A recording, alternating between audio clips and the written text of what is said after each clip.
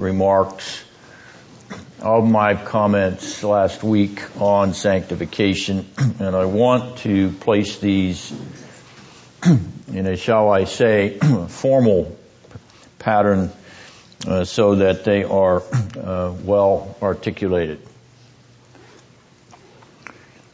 The issue of sanctification arises in three places in this 10th chapter, verses 10 and 14, and by my reading of verse 29.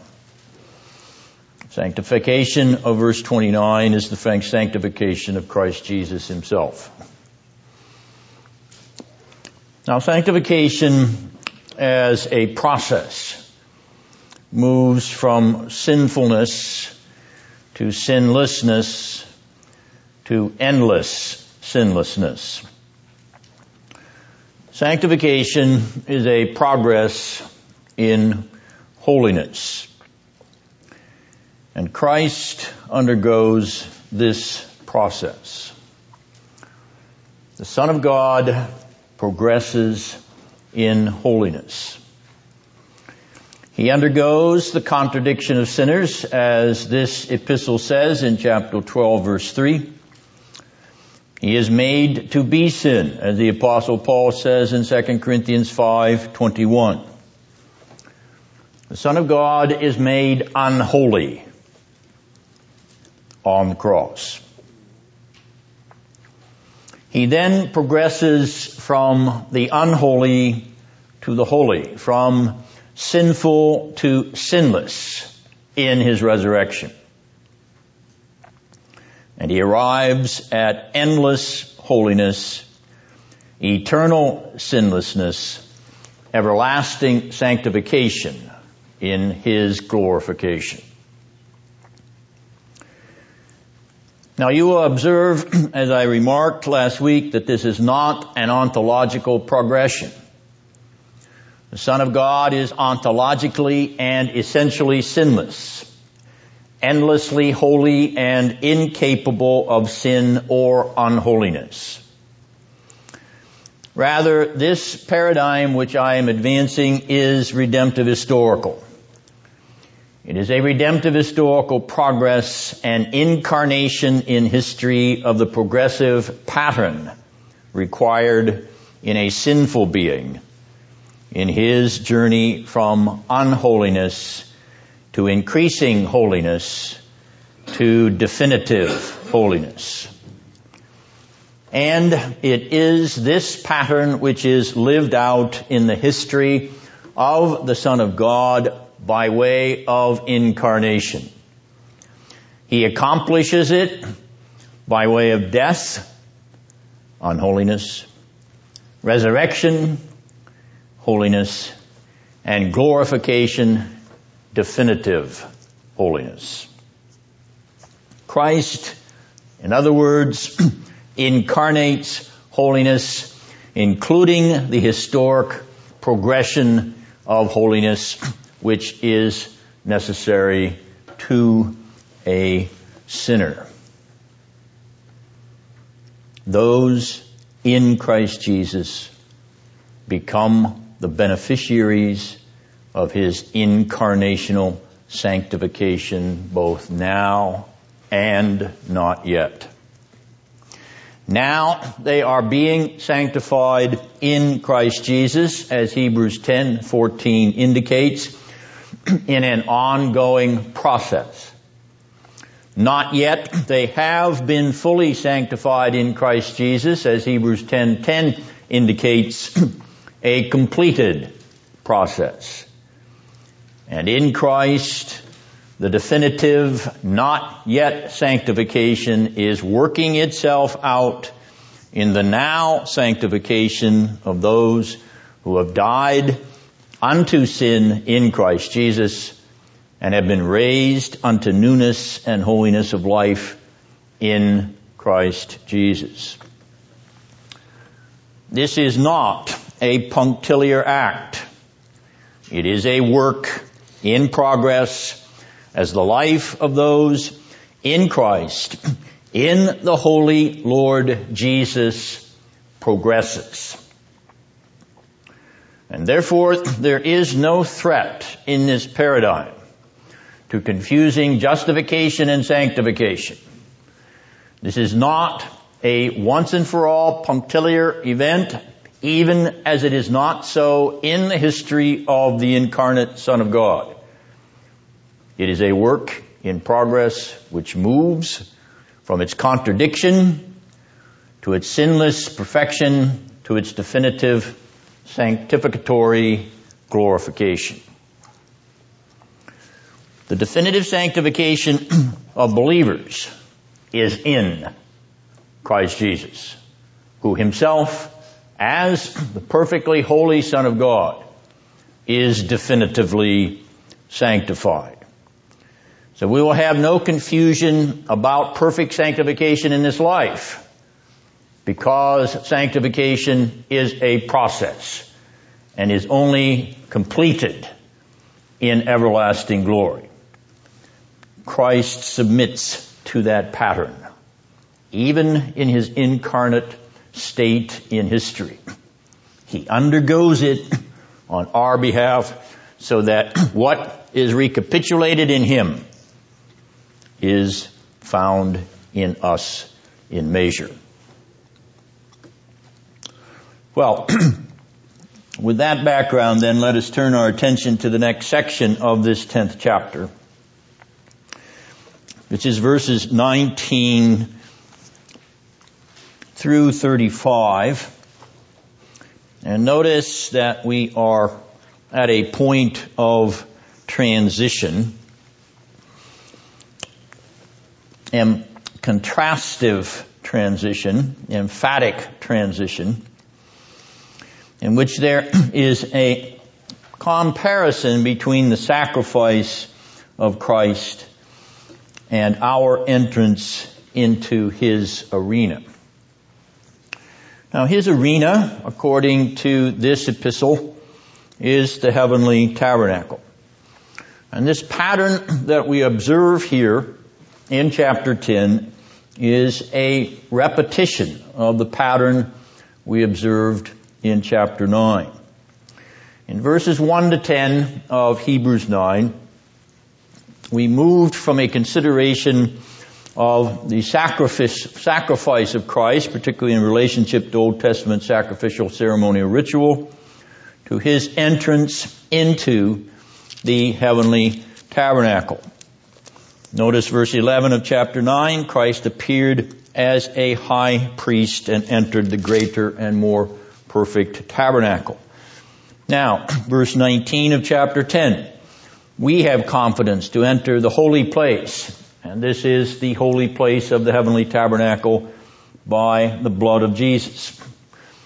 A duplication of the same pattern, moving from sacrifice in 9, 1 to 10, to entrance into the heavenly arena, verses 11 to 28 in chapter 9, and here, verses 1 to 18, the sacrificial ritual, and verses 19 to 35, the entrance of Christ into the heavenly tabernacle. Please notice that Christ pioneers the way. He pioneers the way into the heavenly tabernacle in order to undergird and bolster our confidence. Now, this word confidence, which we use routinely, is a compound Latin derivative. If we break it down, it comes from confide. Anytime you see an English word with this prefix con, it is derived from the Latin preposition cum. Does anyone know what cum means in Latin? It means with. And what does the word fide mean, Robert? Fidelity is where we get the English word fidelity from, so it means with fidelity. Okay, I'll accept that. What does the word fide mean? It comes from fides. Faithful. It means faith. This is the Latin word for faith. So, confide means with faith or with trust.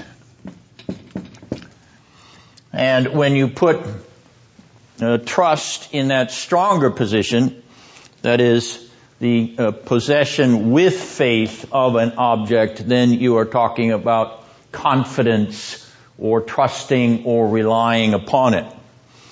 So this word confidence, which we find in verse 19, is a word which is intended to strengthen or encourage the reliance that we have upon the work of Christ in His entrance into the heavenly tabernacle. Notice also in verse 22 that we are to be undergirded with a full assurance. A full assurance of that faith or that confidence. So here are two very strong words of encouragement deriving from the entrance of Christ into the heavenly arena. Where is our assurance focused? Upon the 10 steps of repentance, or the 35 steps of regeneration, or the 55,000 steps of sanctification, or sitting around taking our spiritual pulse wondering whether or not we have done enough? We've gone down the sawdust trail enough times? We've made enough decisions for Jesus?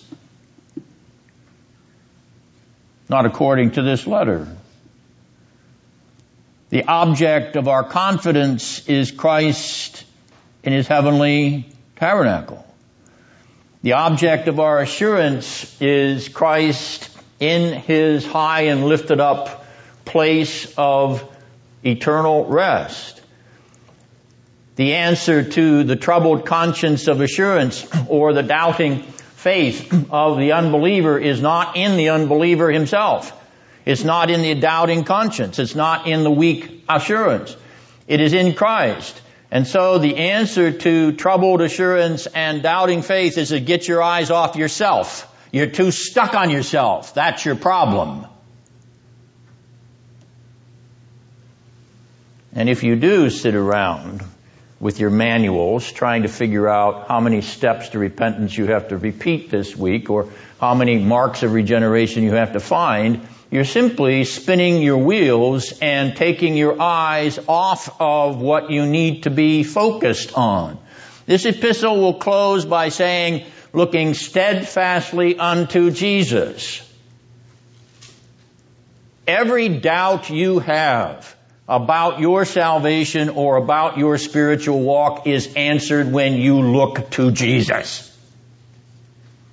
Every qualm of assurance you have is driven away by the fact that when you look to Jesus, there you see the one who has surely given Himself for you and has said, I will never let you go. Now, can you walk away from such a contemplation without being assured? Well then, if doubts assail you, don't look inside. Look up to the right hand of the glory on high.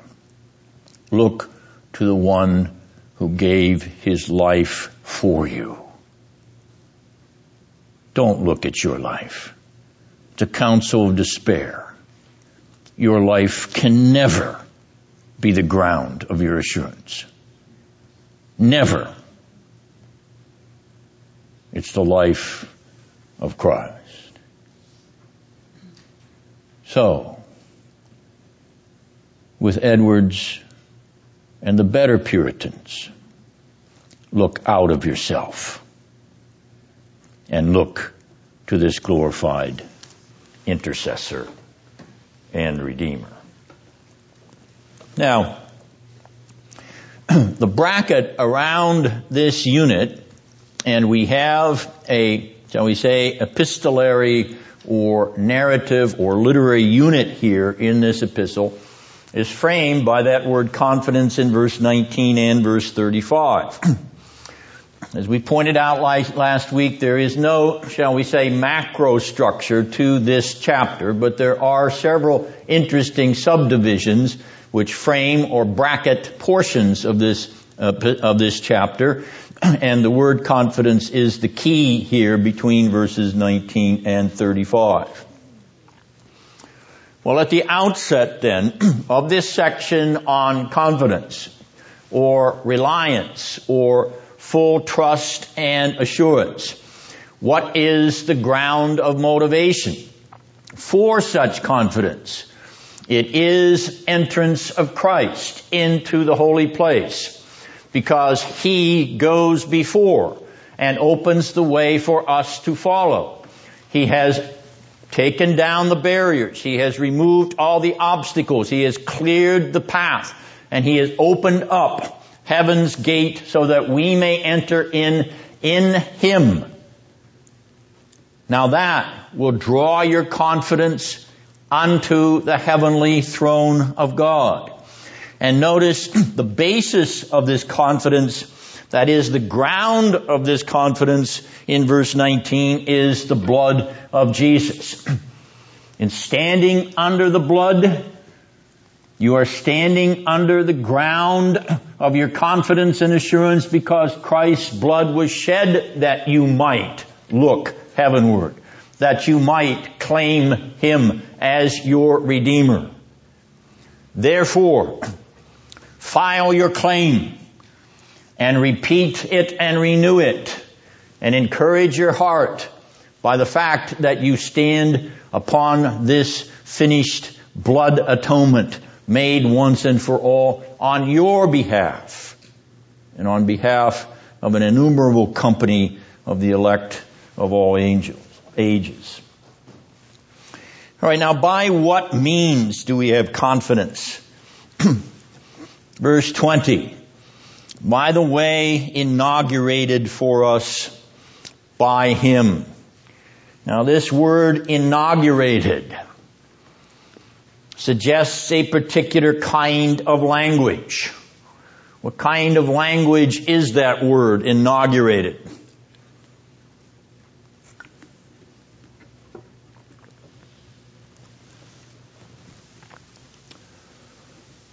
This epistle is written to the Hebrews. Who are the Hebrews? What have we been suggesting about the meaning of the title of this letter? To the sojourners, to the pilgrims of the end of the age, to the semi-eschatological pilgrim people of God. All right, now, what kind of language is this word inaugurated? It is pilgrim language. It is the language of sojourners. So Christ Himself has inaugurated that way. He has pilgrimed the way. He has traveled the way. He is a sojourner on the way. In fact, we have called Him the eschatological pilgrim from time to time because that's what this epistle calls Him. He is the pioneer and perfecter, the forerunner. He too, you see, has accommodated Himself to the pilgrim sojourn of the pilgrims in the history of redemption. It must be so, for unless it is accomplished in history, it cannot be performed. In the abstract, it is no good. As an ideology, it is worthless. But if it is incarnated in history and He becomes a pilgrim, as His people are pilgrims, then the history of redemption comes to its fullness and completion.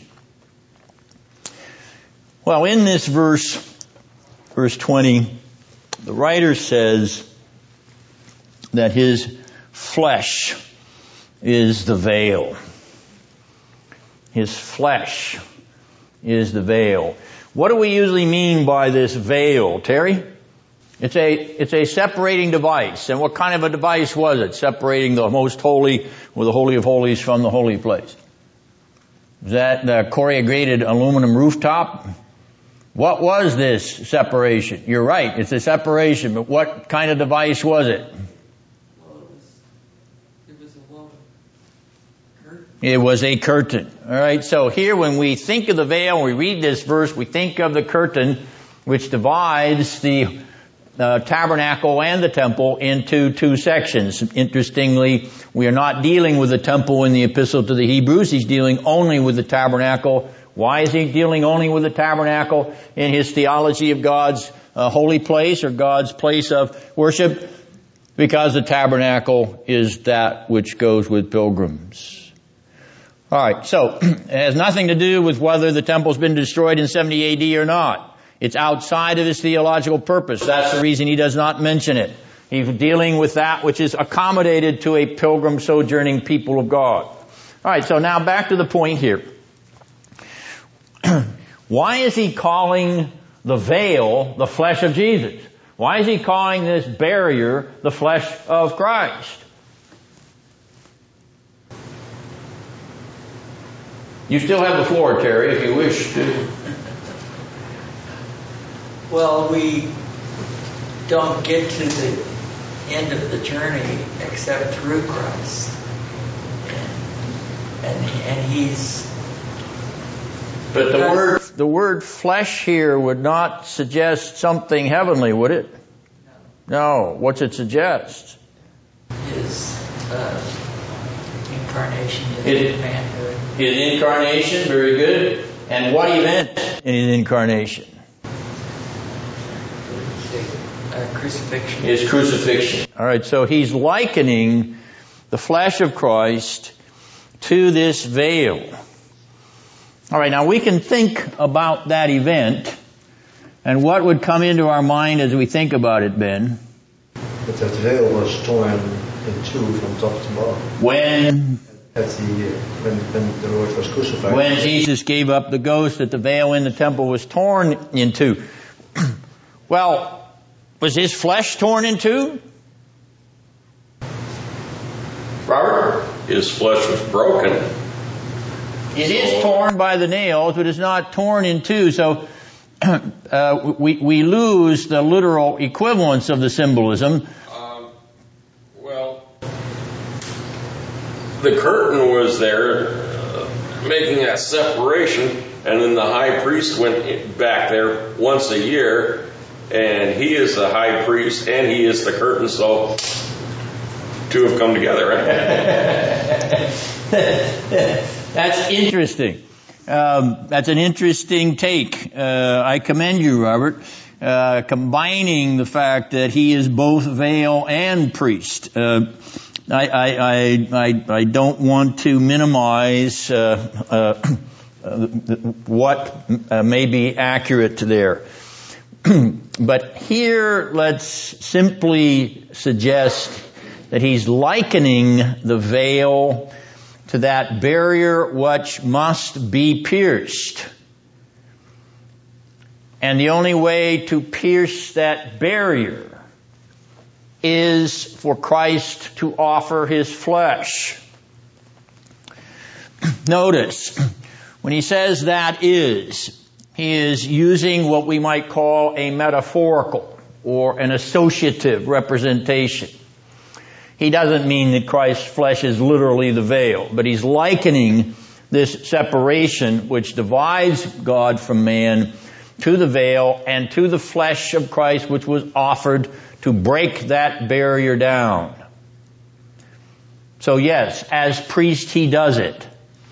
And he does it in the body of his flesh, which would support the suggestion that I've made in terms of this definitive sanctification paradigm, that Jesus himself is regarded on the cross as a sinner. Not ontologically, but vicariously and redemptive historically. And he must be so. He must be so for your sin to be reversed. Because if he doesn't take it, if he doesn't become it as a substitute on your behalf, then there is no remedy for yours. Because your historical sinfulness has not been atoned for. And this passage here lends support to that suggestion, even as the Apostle Paul and this writer in this epistle make the same allusion. All right, now The living way in this verse is the way which he pioneers. It's the way which he opens as the pilgrim. And notice that it is the way of the one who is life itself. Is there then a reflection here in this verse on the previous allusion in this epistle to the Son of God having the power of an endless life? Is this living way which penetrates the veil? Is this living way the way of one who is pioneering an endless life because he possesses it ontologically and he manifests it redemptive historically? All right, we are now on the edge of some profound reflections in the mind of this writer, which are driving us deeper into the mystery of a relationship between ontology and incarnation. Verse 21. We have a great priest over the house of God. What is the house of God?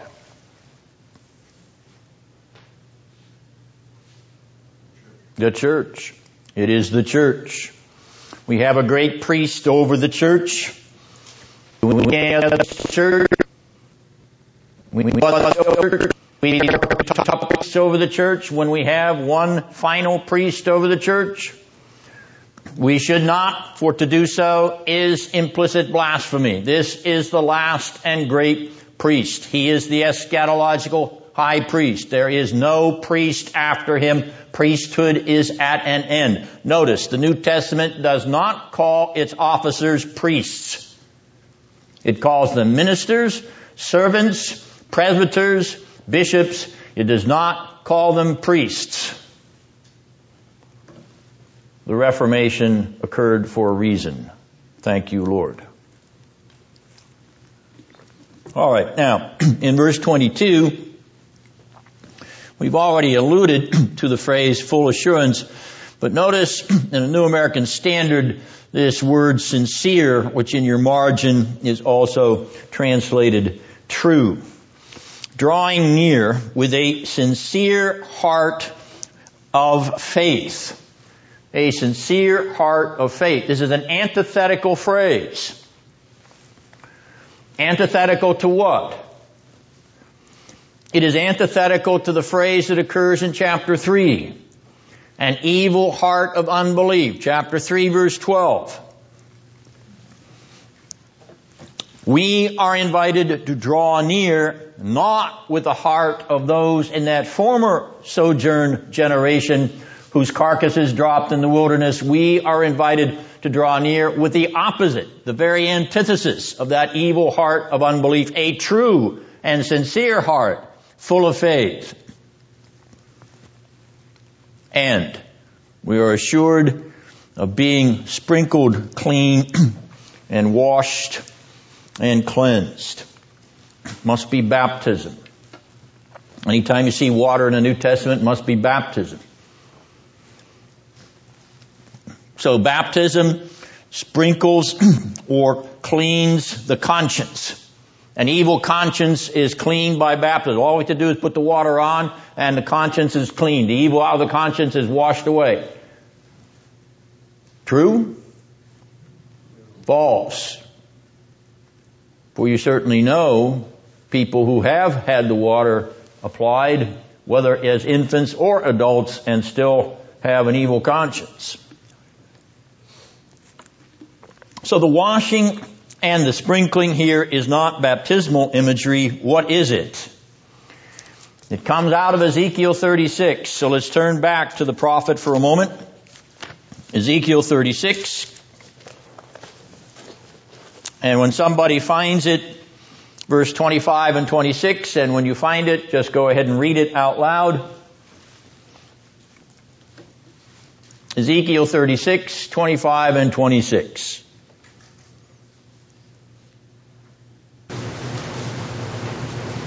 Then I will sprinkle clean water on you, and you will be clean. I will cleanse you from your filthiness and from all your idols. Moreover, I will give you a new heart, and I will put a new spirit within you. And I will remove the heart of stone from your flesh and give you a heart of flesh. What is the imagery of Ezekiel suggesting?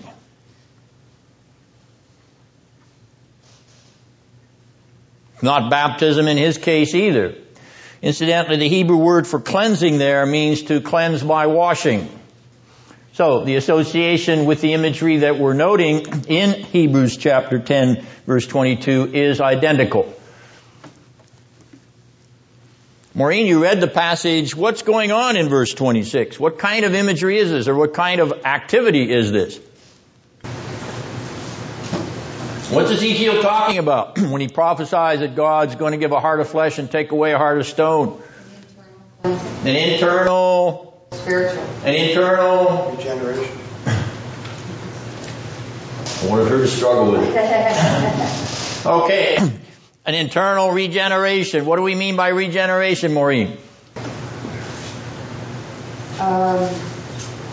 New life.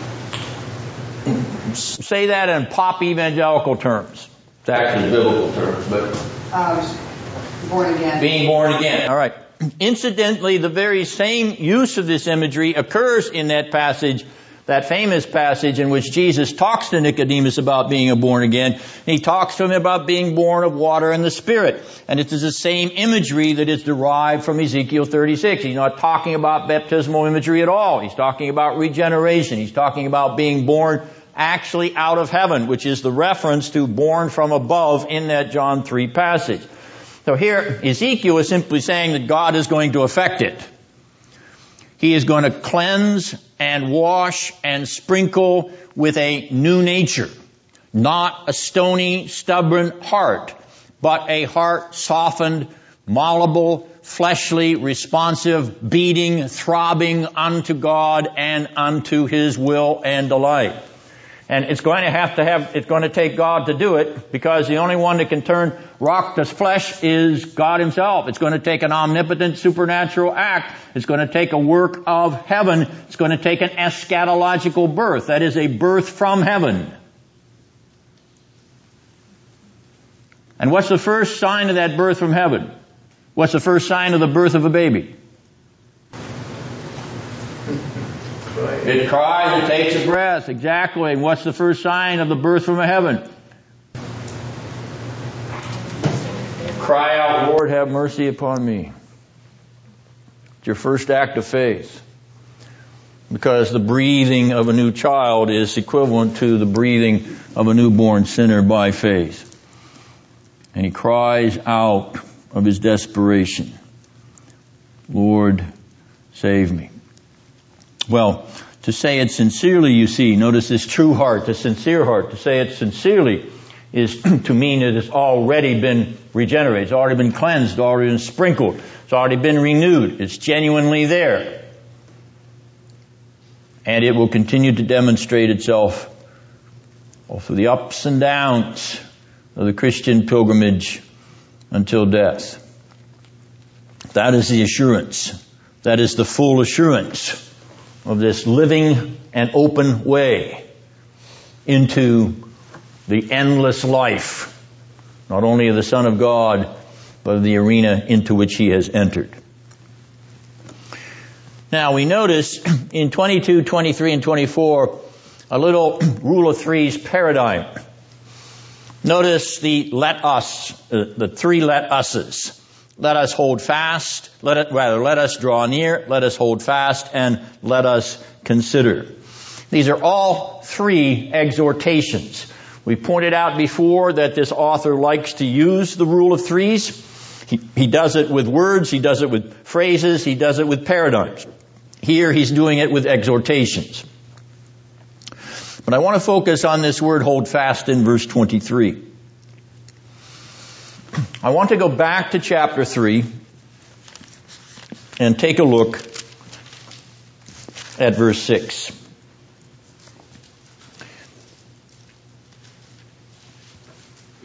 Chapter 3, verse 6 of Hebrews. Notice the word hold fast. If we hold fast our confidence, there's that word confidence again. Now, if you glance down to verse 14 of the same third chapter, notice what you find again. The word hold fast. It's actually one word in the Greek. But this word hold fast in chapter 3 is a framing device. It's a bracket. And what's it framing? What's in between the two occurrences of the word hold fast in chapter 3?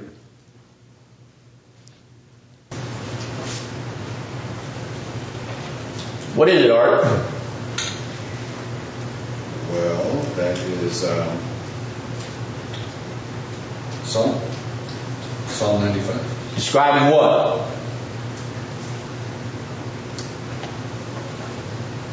Describing what? Christina, what's it describing? A hard heart? A hard heart? It is describing a hard heart, an evil heart of unbelief, yes. In what context, Marie? The Exodus. The Exodus? Better than the Exodus? The wilderness, correct. And what happens to them? They all die. They die in the wilderness, outside of God's rest. They are barred from God's rest. All right, so we have this external, internal paradigm, once again, that we've noted in this epistle. As we have that external, internal paradigm in the Exodus generation. That is, those who came out of Egypt externally in the body of the people of God were not internally of the elect of the Lord. How do we know that? Because they had an evil heart of unbelief and they died in the wilderness, even though they were beneficiaries of the great miraculous deliverance. Even though they were led through the Red Sea or the Reed Sea, as the case may be. Even though they were fed by manna out of heaven and water out of the rock. Even they saw the glory of God at the Mount Sinai. They dropped dead because of unbelief. The external privilege does not guarantee the internal transformation or regeneration. Just because you're an outward member of the assembly doesn't mean you're an inward member of the elect. All right, so that's being described here in chapter 3. And notice that this word hold fast is bracketing that paradigm. So he's placing something in antithesis to that doubting wilderness paradigm. That wilderness apostasy paradigm. All right, now keep that in the back of your mind.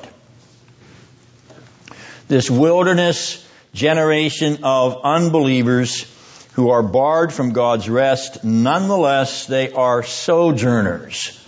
They are pilgrims of that former age. They are the Hebrews of the earlier age. And this epistle was written to the Hebrews of the latter age, to the sojourners of the new age.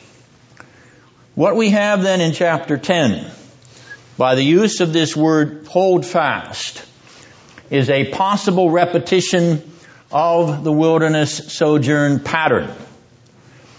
As we noted, in the former generation, in the past, they were on the path, they were on the pilgrimage to the promised land.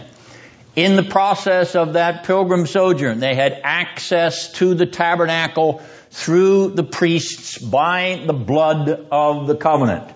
And yet, they had an evil heart of unbelief and were excluded from possessing the lasting or eternal benefits of this pilgrim journey. They died in the wilderness outside God's everlasting rest. Now, the present or latter pilgrim sojourn. We are on the way, on the path, on a pilgrimage to the heavenly arena, pioneered by Christ, access to that heavenly tabernacle given to us by a great high priest who offers his very own blood, namely the blood of Jesus. The sincere heart of faith includes us in possession of the promised benefits as lasting and as eternal as the approaching day itself, verse 25. What day is that? It is the day which marks journey's end. It is the day of everlasting life. It is the day in which we possess the life and the arena and the realm of heaven which Jesus now possesses. We hold fast to that hope, that confidence, that assurance, that promise, that divine and supernatural faithfulness, because He holds fast to us. Therefore, verses 19 to 25 of this 10th chapter are describing this better sojourn, this more excellent pilgrimage, and the access we have in the era of the new covenant. Well, what happens in verse 26? If we go on sinning willfully after receiving the knowledge of the truth. Verse 25, anyone who has set aside the law of Moses dies in the testimony of 2 or 3. How much severe punishment we trample underfoot the blood of the Son of God and insult the blood of the covenant. And the Lord says, vengeance is mine, I will repay. You see, the progress of the paradigm here is the same as the progress of the paradigm throughout this epistle.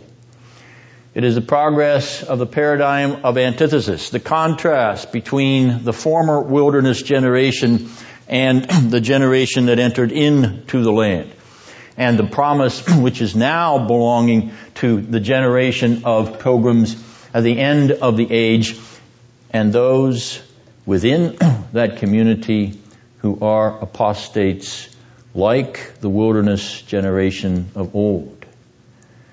And where do the apostates of this new age appear? They appear in chapter 6, verses 4 to 8. And they appear in the very same language of the wilderness paradigm as we find here in chapter 10 and as we find in chapter 6 itself. The paradigm of being enlightened. They saw the pillar of fire.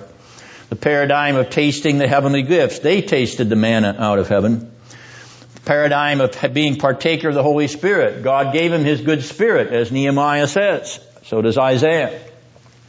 Gave them His good Spirit in the sense that He showed His glory. And He delivered His word by His Spirit. And they were partakers of it in the sense that they heard it. They tasted the good word of God and the powers of the age to come. They enjoyed the miraculous and supernatural benefit of God's mighty display. But they fell away. They fell away. And their bodies dropped in the wilderness. The imagery is the imagery of redemptive history. It is not the imagery of meticulous analysis of spiritual psychology. That is not what's going on in Hebrews 6, 4 to 8. It is a redemptive historical paradigm. It is not an ordo salutis paradigm. And we come back to it once again here in chapter 10. For we have a contrast between verses 19 and 25 where we have entered in and those who died under the vengeance and wrath of God in verses 26 to 31. A contrast between this better pilgrim age and sojourn and that former pilgrim age and sojourn. And an analogy between the two in terms of antithetical contrast. Notice the language in this section. Sinning willfully. Verse 26, after receiving the knowledge of the truth. Turning back to chapter 6, verse 6. They have fallen away and cannot be renewed again to repentance. The language is virtually an exact parallel. Notice in verse 29, this group tramples underfoot the Son of God. Again, chapter 6, verse 6. They crucify to themselves the Son of God. Very significant that the Son of God title is used in both of these places. Now, it's not the only place in the epistle where it is used, but the fact that it occurs here in this same context of that reprobate generation is a reflection on the apostate generation, which is now being described in this epistle. And finally, the vengeance and judgment which God takes with his terrible hands upon those who trample underfoot. Verses 30 and 31 of chapter 10. I will repay. It is a terrifying thing to fall into the hands of the living God, compared with verse 8 of chapter 6. Thorns and thistles, worthless, cursed, being burned up. The vengeance of the wrath of Almighty God. My suggestion then is that what we have here is a duplication, an ongoing repetition of the pattern of sojourn. Sojourn as it was under Moses in the former era, in the wilderness of Sinai. Sojourn in the latter age, under the great high priest, Jesus Christ. And in both instances, we have the relationship between the external and the internal. The internal community which has been drawn into the heavenly tabernacle by the new and living way that Christ himself has inaugurated. But those who sin willfully after knowing the truth and trample underfoot the blood of the Son of God. Remember, he is writing to a community of professing Christians here. And he's very much aware of the difficulties in this community because of the apostasy which is broken out in it. He's alluded to it in chapter 6. He's described it in other ways. He's particularly drawn a relationship to Psalm 95 and its recounting of the redemptive historical apostasy of the wilderness generation. And he is bringing that to bear upon his own audience. And so he repeats the pattern here in chapter 10 before he moves on to his glorious 11th chapter. The contrast of the pilgrims of the new age with open access to a new and living way in Christ, with the pilgrims of the former age who were barred from that access, reminds the readers of this letter that the danger of apostasy is real. It is real even in this new and better era. And the apparent sojourners pretending to be pilgrims who willfully sin against the truth and trample under their feet the Son of God, insulting the Spirit of grace, may expect no less fury from the God of righteous vengeance, for falling into his hands is a fearful and terrifying thing indeed. You want to risk apostasy from the Christian faith? I pity you. I pity you with sincere pity. Do not dare God. Do not do it. It is a fearful thing to fall into the hands of the living God. Don't roll your dice. Don't roll your dice and bet that it's all a myth. Just remember the bleaching bones in the wilderness. That's no myth. No myth. And this epistle is warning the Christian community against pretending, hanging on to the coattails and being an external member of the community with no internal transformation. Playing the game, being a mime as a Christian, just imitating the act, but not possessing the heart.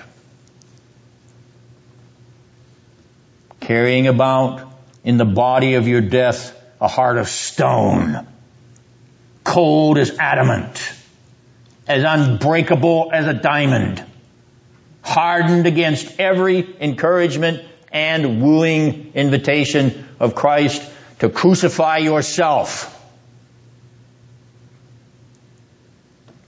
and die to your own ego and your own lusts that you may have life. You see, the danger of apostasy is very real in this community to which he is writing. And that's the reason he reprises this motif of the contrast between the former era and the latter era. And he does it over and over again. It's not just priesthood. It's just not tabernacle. It's just not covenant. It is the whole paradigm of a pilgrim sojourn. And he uses it in order to get to the heart and attention of this community of professing believers that is in danger of walking down that same dead-end pilgrim way of the former era. Well, in verse 26, this willful sinning is a lifestyle. This willful sinning is a lifestyle. I want you to notice that present participle.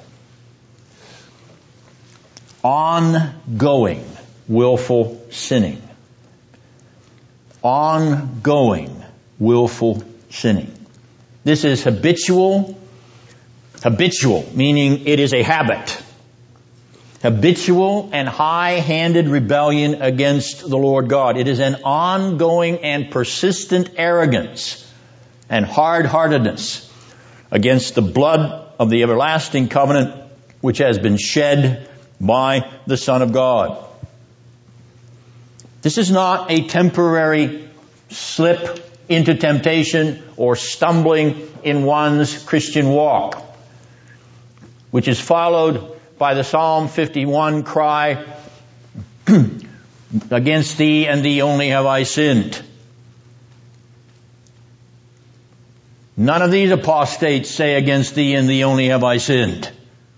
Sin doesn't bother them a bit. They're just like Pharaoh with every plague. And he hardens his heart, and he hardens his heart, and he hardens his heart, and it gets harder and harder and harder. Not because God's pouring cement into it, but because he won't soften it. And so leaving it to itself, it simply becomes more adamantine as it goes.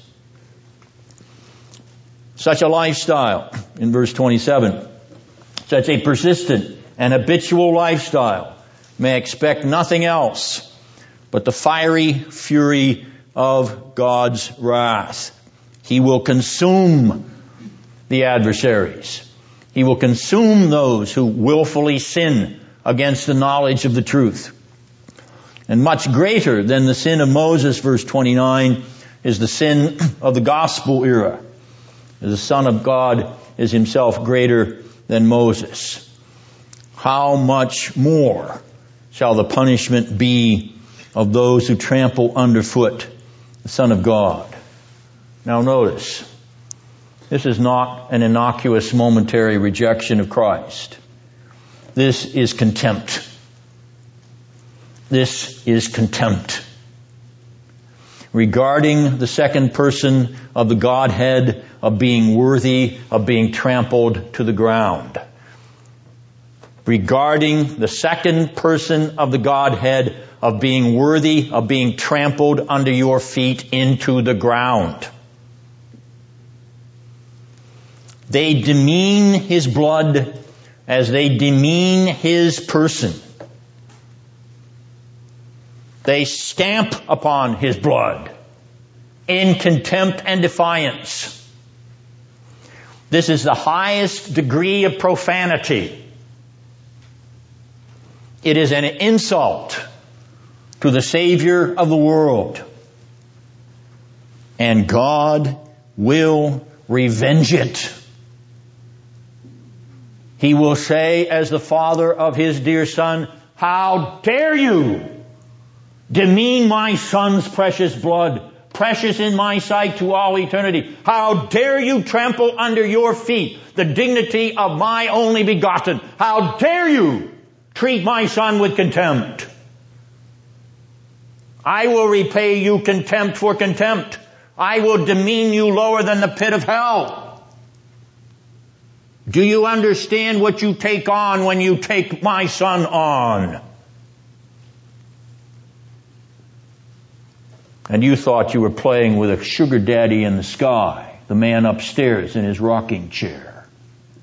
You domesticated him to your agenda or to your horizon.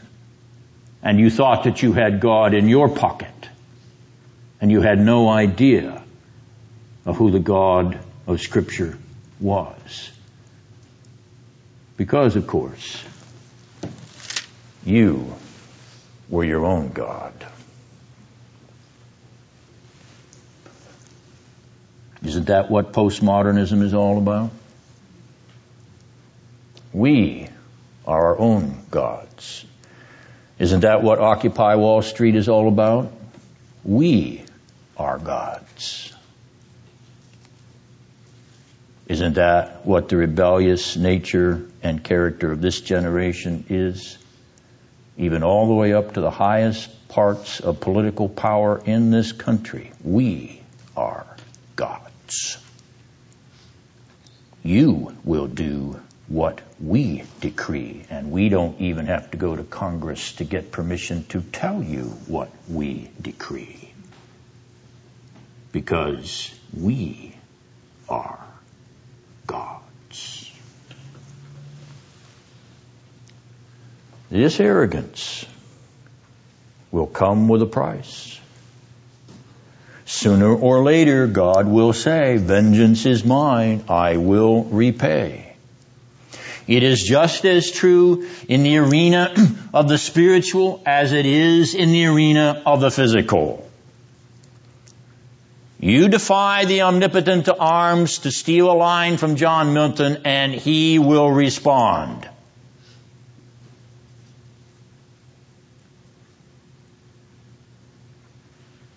Let us be confident in our assurance that it does not belong to our citizenship in the United States of America, praise God,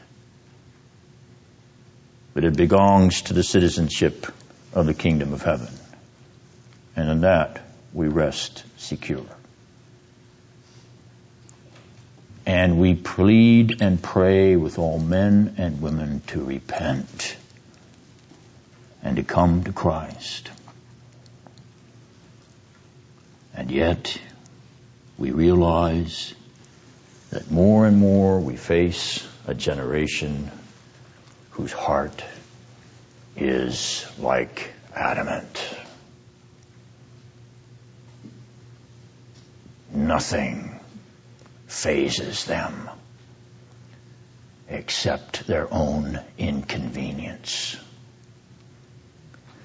Nothing bothers them except to deny them their pleasure or what they want. They don't even understand what the word sin means. You can't even define it for them. It doesn't register in their vocabulary. Because wrong is right for them. And they define right.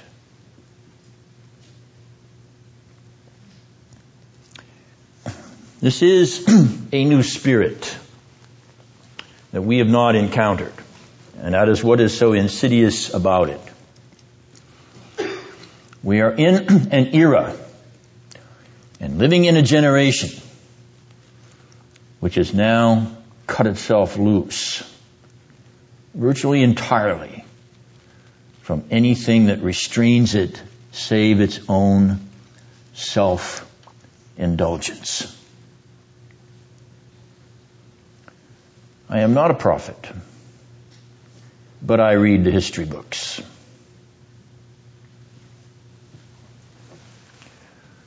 No, it's not a repeat of the decline and fall of the Roman Empire yet.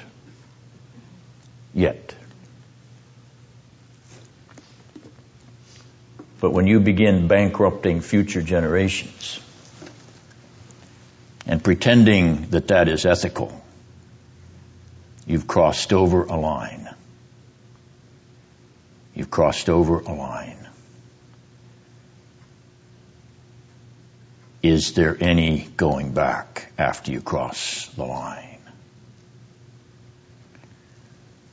That, of course, is a question that remains to be answered. But it is a question that comes out of the derivation of the paradigm that is before us. Apostasy comes upon communities, even communities that profess to be Christian. Apostasy comes to nations, even nations that claim to be Christian. Apostasy comes because, to steal the words of the old rock and roll song, yes, I am the great pretender.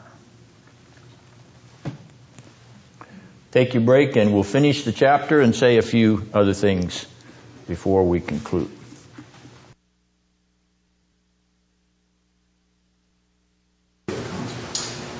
All right, now, looking then at the last unit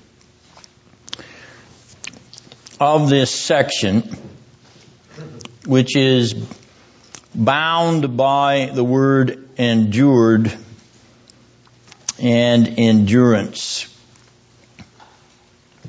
Verse 32 contains the word endured, and verse 36 the word endurance. The question is, what was the duress under which this Christian community existed? Notice that he uses the past tense. Time past they had endured. Then he moves to the present tense. They must continue to show endurance. And in between that bracket, we are told something of what this Christian community did endure. And what's the first thing that you would say they endured? Art, what would you say? Insult and persecution. Persecution is a generic term here. What kind of persecution? Back to you, Art. Let's take your word insult. What kind of persecution is that? Is that persecution? I would say so. Yes, but what kind of persecution? Ridicule. Ridicule? What are we talking about then? Verbal persecution. Very good. This public ridicule or public reproach is a verbal abuse. That is, these Christians are being abused for being Christians publicly. They're being called names. They're being reproached. They're being ridiculed. They're being belittled. Now he goes on to say in verse 33, tribulation. Now, once again, this is a public term. Public tribulation. What public tribulation are they enduring, or had they endured?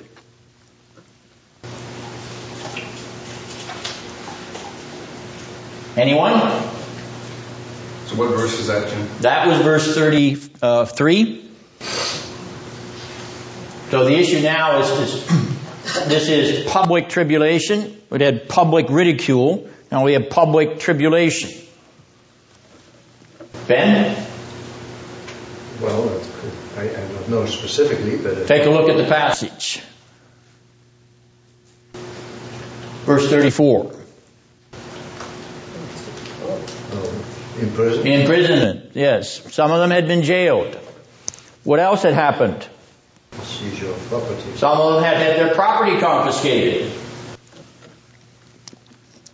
And others were identifying with those who had so suffered, becoming sharers, verse 33, with those who were so treated.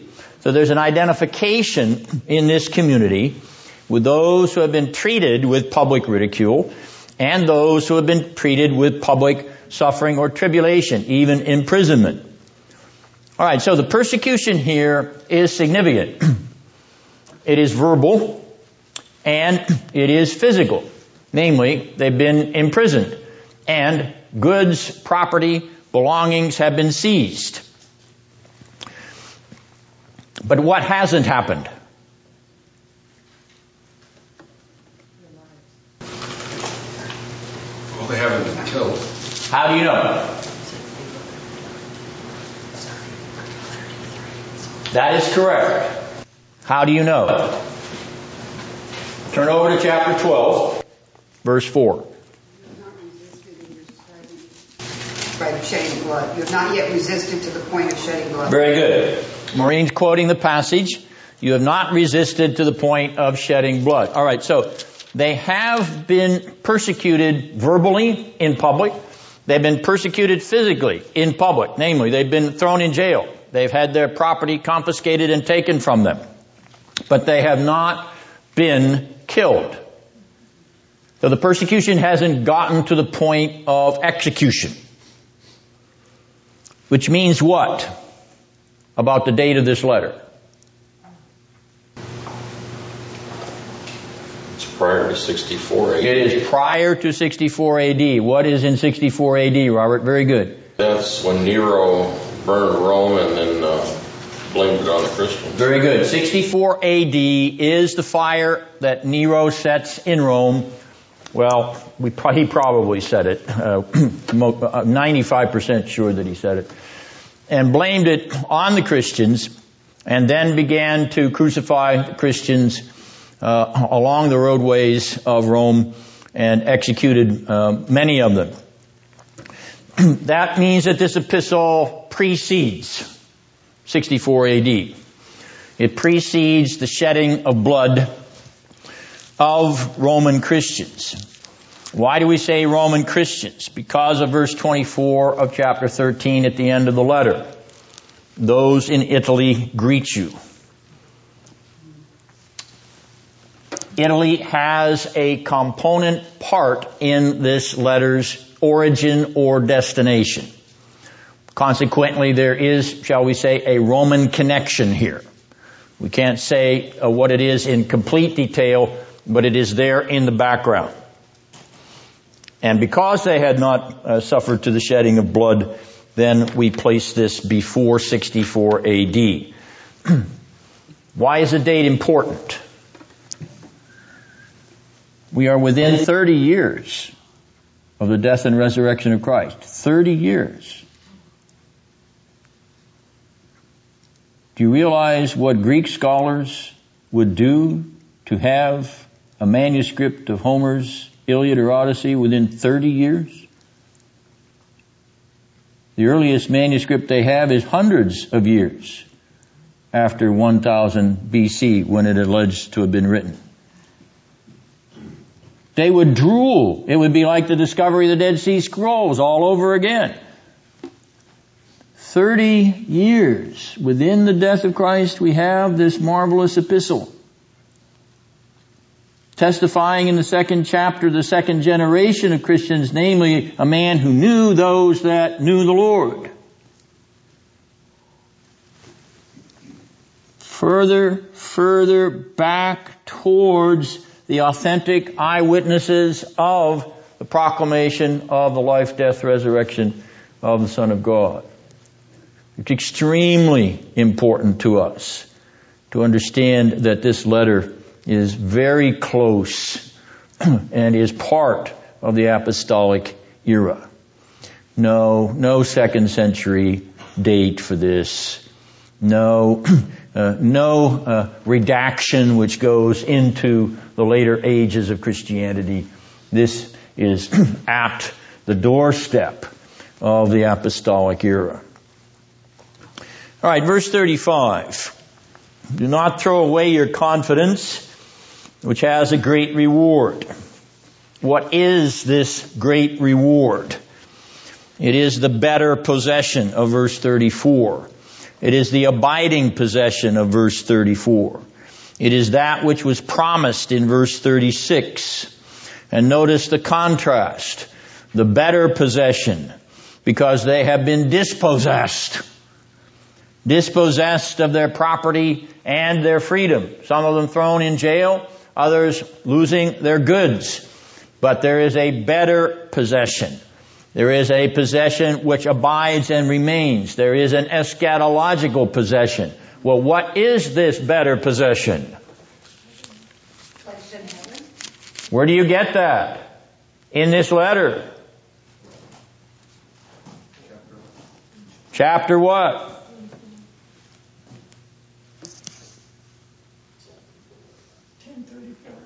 No.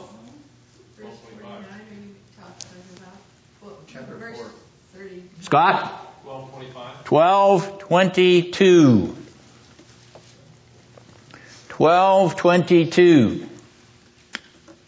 Lisa said heaven, and she's right, but let's see from the passage, from the epistle, where that is specifically indicated. You have not come. You have come to Mount Sinai, to Mount Zion rather, and to the city of the living God, the heavenly Jerusalem. You have come to the heavenly Jerusalem. They're still on the earth. You have come to the heavenly Jerusalem. It's the same as we outlined in this pattern of definitive sanctification. It's this now not yet paradigm. You now have come to what you will not yet possess eternally. You now have it. You have come there already, even though you are not yet there consummately, perfectly. But you live in that drama. You live in that realization. You live there because Christ has taken you there. You live where He is now. Is He seated at the right hand of the Father in heaven? Is He seated in the heavenly Jerusalem? Then now you have come because you're in Him. You belong to Him. He has taken you with Him. He's the pilgrim. He's the pioneer. He's taken you on the journey home with Him. That's where your life is hidden with Christ in God. And that's where you live out of. That's where your behavior originates. That's how you act. That is the call for you to put your mind on things above. In the heavenly Jerusalem, which is your possession, an abiding possession. That word abiding, you see, it abides. It doesn't stop. You can't take it away. It remains. It's an eschatological reality. Can't be subtracted from Him. Because He has promised. And He can't deny Himself. All right, verse 39. This phrase, those who shrink back to destruction.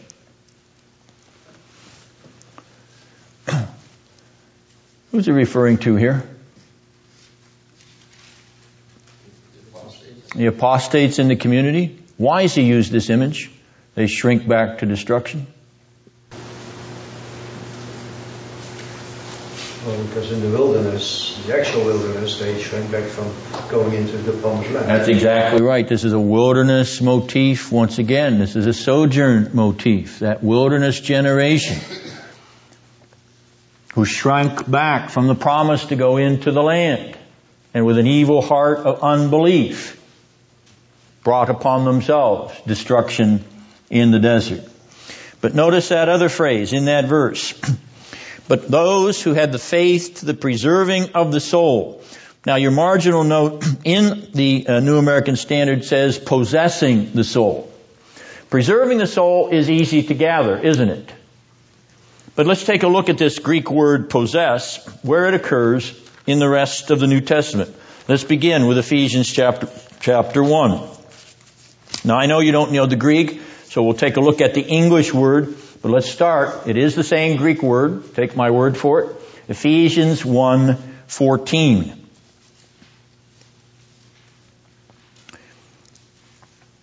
In him you are sealed with the Holy Spirit of promise, who is given as a pledge of our inheritance with a view to the redemption of God's own possession. Translation there is God's possession. You are God's possession. 1 Thessalonians 5:9. 1 Thessalonians 5:9.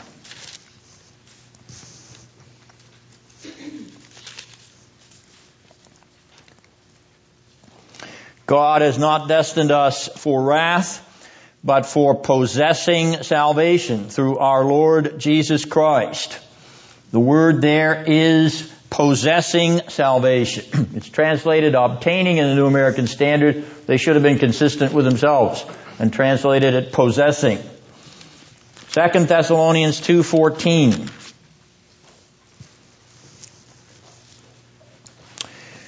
2 Thessalonians 2:14. And it was for this he called you through our gospel, that you may gain. The word is possess, the glory of our Lord Jesus Christ. Possessing the glory. And finally, 1 Peter 2:9. 1 Peter 2:9. But you are a chosen race, a royal priesthood, a holy nation, a people for God's own possession. You belong to God himself. All right, so what is the better translation of this word in Hebrews 10:39? It is the marginal reading, possession. Those who have the faith to the possession of the soul. An eschatological possession of the soul. What does the soul possess eschatologically? Redemption, Ephesians 1:14. Salvation, 1 Thessalonians 5:9. Glory, 2 Thessalonians 2:14. God himself, 1 Peter 2:9. The better translation here is the marginal reading. The soul gains an eschatological possession, which is heaven. An entrance into that heavenly tabernacle by the new and living way has been opened by the blood of Christ. An abiding or permanent once and for all remission of sin, a definitive sanctification in the sanctification of Christ Jesus, the Son of God, our Lord. Welcome home. But we notice the hook pattern at the end of chapter 10 and the beginning of chapter 11. What is the hook pattern at the end of 10 and the beginning of 11? Ben, do you remember? Faith. It is the word faith. The word faith concatenates the end of 10 with the beginning of 11. This is the pattern of our writer to connect his seamless epistolary narrative by hooking together like crocheted pattern. Les mots crochet in French, crocheted words, by hooking the beginning and ending of his chapters sequentially. So, we're going to talk about faith. And in evangelical circles, where do we commonly speak of faith in Protestantism? And all you Protestants immediately say,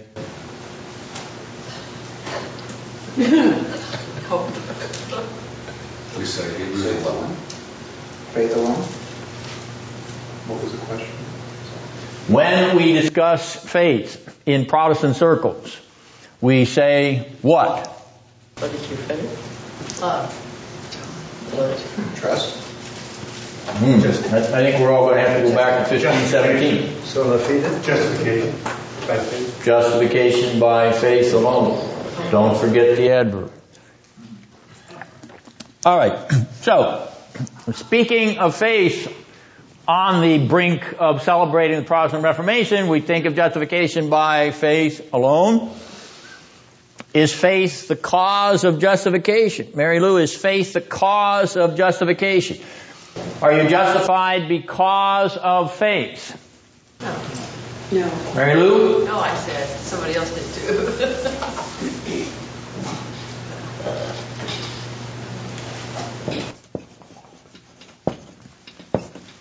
Is faith the cause of your justification? Just faith alone. Is faith alone the cause of your justification? No? Okay, why not? Let's think about that. What is a cause? A cause is the reason for which something exists. Is your faith the reason for which your justification exists? Because the faith is not your... I'm not talking to you. I'm talking to Mary Lou. You don't love him anymore.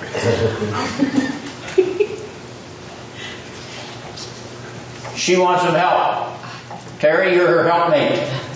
He's whispering in my ear and I don't listen. What did you say?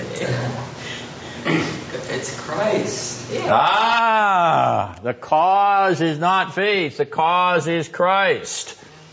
Okay? Very good. Why could the cause not be faith, Art? If it were, let's say for the sake of discussion it were faith. That sounds like works. That sounds like work. Is faith your work? It's a gift of God. Is it the one that... I'm not asking that. I said, is it your work? No. Are you believing? Are you the one that's believing? Or is that a little piece of God in you believing? No. Is that your act of faith? Is faith your act? I didn't ask where it came from. I'm just asking it, is it your act? Yes. It is your act. Is it your work?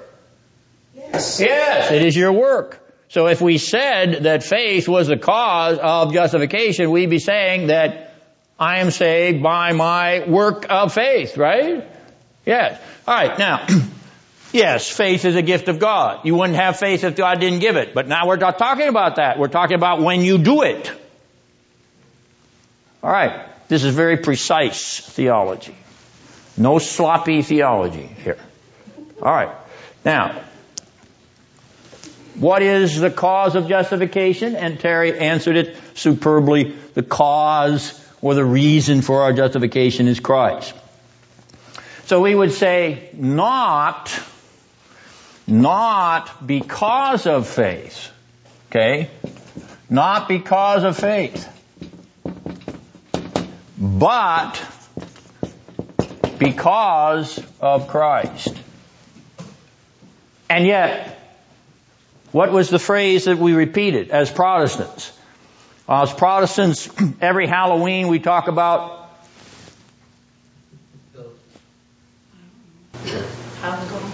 Food. Reformation. No. At every Reformation we think about what? And faith? Justification. By faith. You said by faith. By faith alone. You didn't say because of faith. By faith. Dave, what's the difference between by and because? Talking to me? You. Oh. You're the only Dave here. Sorry. Well, the Reformers would say we're saved by grace through faith. Faith is the instrument of our salvation. So you're saying faith or by suggests an instrument? Yes. Can you say it another way, anyone? Yeah. Not Dave, Art? How about a conduit? That's what I was going to say. Conduit. A conduit. By means conduit. I like that. Anybody else? Any other word? It's faith. No, not you. You had your chance. Christine, you got a word you want to offer? No, nothing. Okay. Lisa, another word? Ben? Yeah, but we're talking about by faith. What does by faith mean?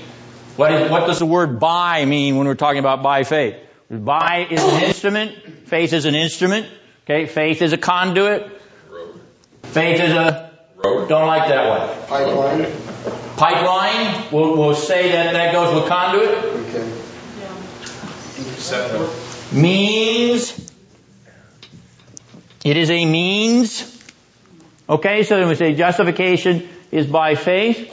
we mean that faith is an instrument by which justification is received. It's a means by which justification is received. And I like this word conduit or pipeline. All right, let's take the pipeline in your house, the water pipeline in your house. It's a conduit. It's a means of bringing the water from the main water line to your mouth. I'm going to be very personal about this. It's going to get right into your mouth. Okay? Now, is the pipe the cause of what quenches your thirst? Does the pipe produce what quenches your thirst? Does the pipe contribute to what quenches your thirst? And here we are thinking of an environmentally inert pipe. No lead in this pipe. Does the pipe contribute to what quenches your thirst? No, it's inert. It contributes nothing. It is the water which is the cause of your thirst being quenched, not the pipe. It is the water which is the product outside the pipe which quenches your thirst. It is the water which contributes everything to quenching your thirst, not the pipe. The pipe receives the water. The pipe conducts the water. The pipe transmits the water to your mouth. All right. So, faith is not the cause of justification. Faith does not produce justification. Faith does not contribute to justification, because the cause of justification is Christ. Who produces justification? Christ. Who contributes everything to justification? Christ. Faith receives Christ. Faith conducts Christ. Faith transmits Christ to your heart and soul. Faith is like the pipeline. All right, so like the water pipe, faith is an instrument. It is the means. It is not the cause. It is not the originator. It is not a contributor. It does not produce justification. This word by faith, which is used consistently in the New Testament, is never, ever altered to because of faith. Never. And that for the reason that we have just suggested. Well then, what is being conducted or transmitted by faith? What's being conducted? What's coming through the pipeline?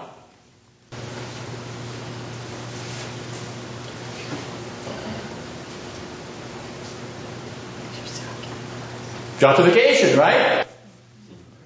Justification coming through the pipeline. Well, in regard to Christ, what is necessary for justification? Faith is necessary. Not if Christ is the justifier. Faith is only receiving it. So what is necessary to justification? Well, what's the opposite of justification? Condemnation. How do you know that? Text? John 3:17-18. Not really in the same context. I'm thinking of justification and condemnation in the very same context. Passage? Romans 5. Romans 5, with the contrast between condemnation and justification. All right, so what does it mean to be condemned? You get sentenced, don't you? What's the sentence you get? Death. What sentence is pronounced upon you if you're condemned? You stand in front of the judge. What sentence does he pronounce? What does the jury pronounce? Guilty. The sentence is guilty. Well then, if I'm going to be justified, I've got to get pronounced not guilty. Correct? And if I'm pronounced guilty, then I'm going to have to pay a penalty. Correct? So this language of guilty, not guilty, paying a penalty, where do you imagine you'd be standing if you heard this language? In a courtroom. With a judge on the bench. And the accused at the bar. And the evidence presented. And the sentence pronounced by the judge. And the guilty sentence means that a penalty must be paid. If you pay it, what sentence do you get? If you pay the penalty, you're relieved of it. Now what sentence do you get? You're acquitted. Not guilty.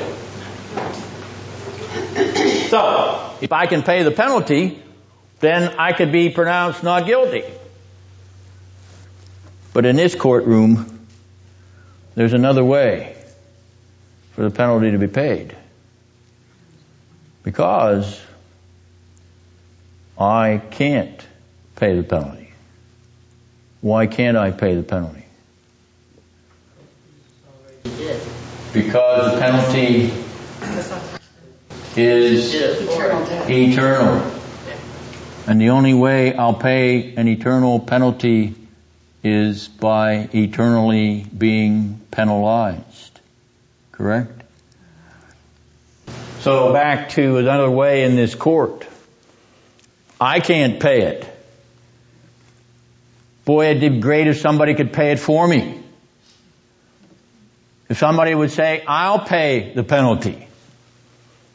And then because they paid the penalty, then I could be declared not guilty.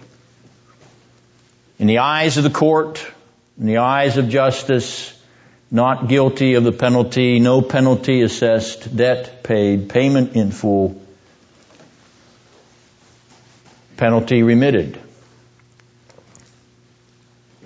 Does this constitute you righteous? The penalty has been paid. Does this constitute you righteous? Why not? Your righteousness is not our own. Why aren't you righteous when the debt's paid? It has to be imputed to us. Because the balance is just zero. There's no positive righteousness. Because you still got the unrighteousness on your record, don't you? You see, the guilt's been paid, but the unrighteousness is still there before you paid the guilt. The incriminating crime is still there. It's still on your record. Your rap sheet shows that you were once guilty of a crime, which means that you were unrighteous. You fell short of the bar of righteousness by the fact that you committed a crime. So you can be justified from the penalty of the guilt because the penalty has been paid for you. But how to be constituted righteous? That is, as righteous as if you never were a criminal. How to be regarded as perfectly righteous, past, present, and future before the judge. How? Only if Christ pays the price by dying for us on the cross. That takes care of the penalty. Okay. Penalty's paid. Now I'm dealing with the fact that I've still got unrighteousness on my record. A life of substitution by which he obtains a righteousness which he takes away. He takes our unrighteousness and he gives us his righteousness. If I had a righteousness to cover my unrighteousness, what kind of righteousness? What kind of righteousness? What kind of righteousness? What kind of righteousness? If I had the righteousness of God, Yeah, if I had the righteousness which is of the righteousness of God, then that would surely cover my unrighteousness all the way back to all eternity past, wouldn't it? Well, do I have it? No, I do not have it. Is it in me? No, it's not in me because I've already fallen short of it and I've got it on my record. I've got criminal unrighteousness on my rap sheet. It's still there. Even though the penalty's been paid, the unrighteousness stands.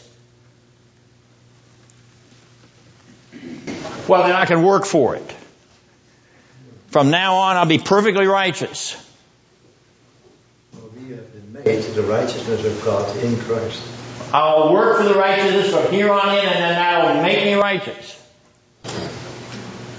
Well, that doesn't do any good for what I already did, right? The crime that I already committed in unrighteousness, it doesn't cover. I mean, I can go from here on with perfect righteousness until I die. But it's not going to cover that one act of unrighteousness back there in the past, is it? So you see, I'm in desperate need of some righteousness to clear the record. Good works won't do it. Penance won't do it. I need a righteousness like God's righteousness. And that righteousness is not in me. It is in Christ. Well, in what aspect of Christ's career do I find this righteousness?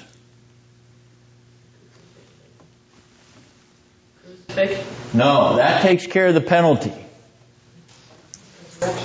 You mean his forgiveness? In what aspect of his career do I have this righteousness which I need? Lisa? In Christ's perfect obedience. In his life, in his perfectly righteous life. So, he gives his perfectly righteous life to me. He imputes it to me. He credits it to me. So now I'm back to this courtroom scene again. Here I've got the penalty remedied by another who paid the penalty in my place. And I have the deficit of my unrighteousness remedied by another who credits his righteousness to cover my unrighteousness. So when I look at this question of justification by faith alone, I see that I need not only the forgiveness of my penalty, but I also need the positive imputation of the righteousness of God, the righteousness of a righteous life. I need the active imputation of the righteousness of the active obedience of Christ. I need his life for my unrighteous life. I need his righteous life for my unrighteous life. I need his penalty-paying death for my penalty-deserving life. I need two things. I need his life, and I need his death. And I need it all capstone vindicated and declared, tied up in a package. I need his resurrection. In other words, I need the history of what Jesus did in time and space. My justification will not exist without the full history of what Jesus did.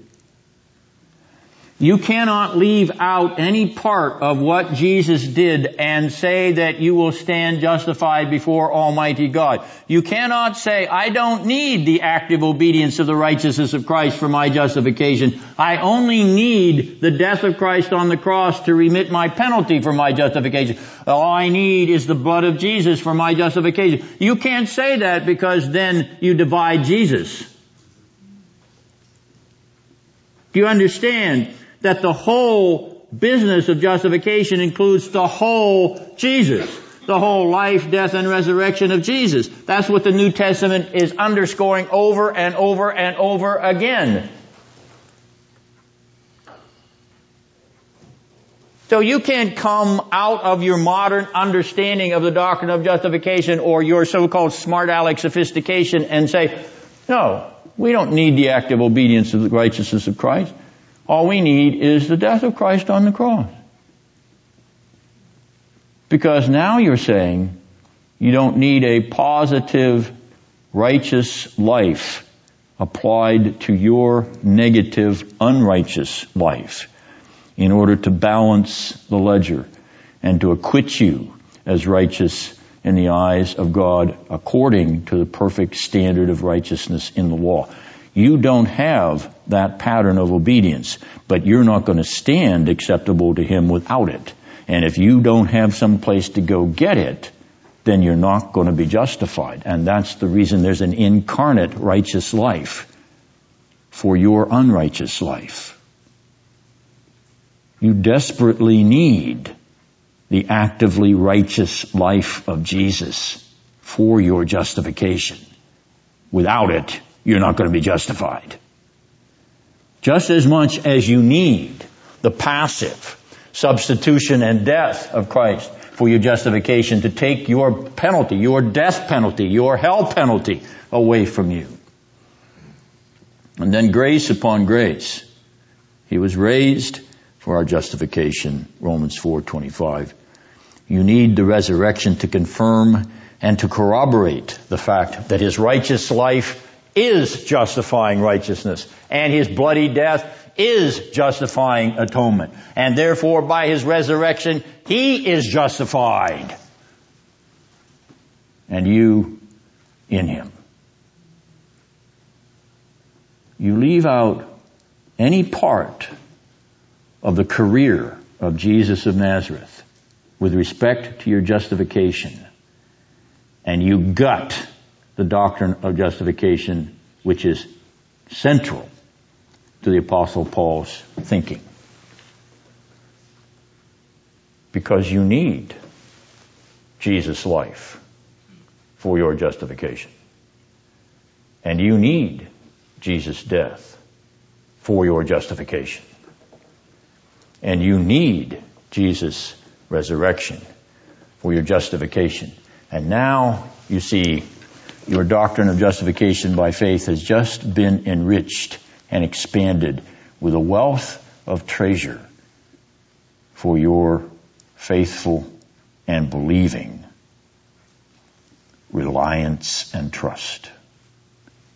You trust Jesus in His life, don't you? Because it's a justifying life.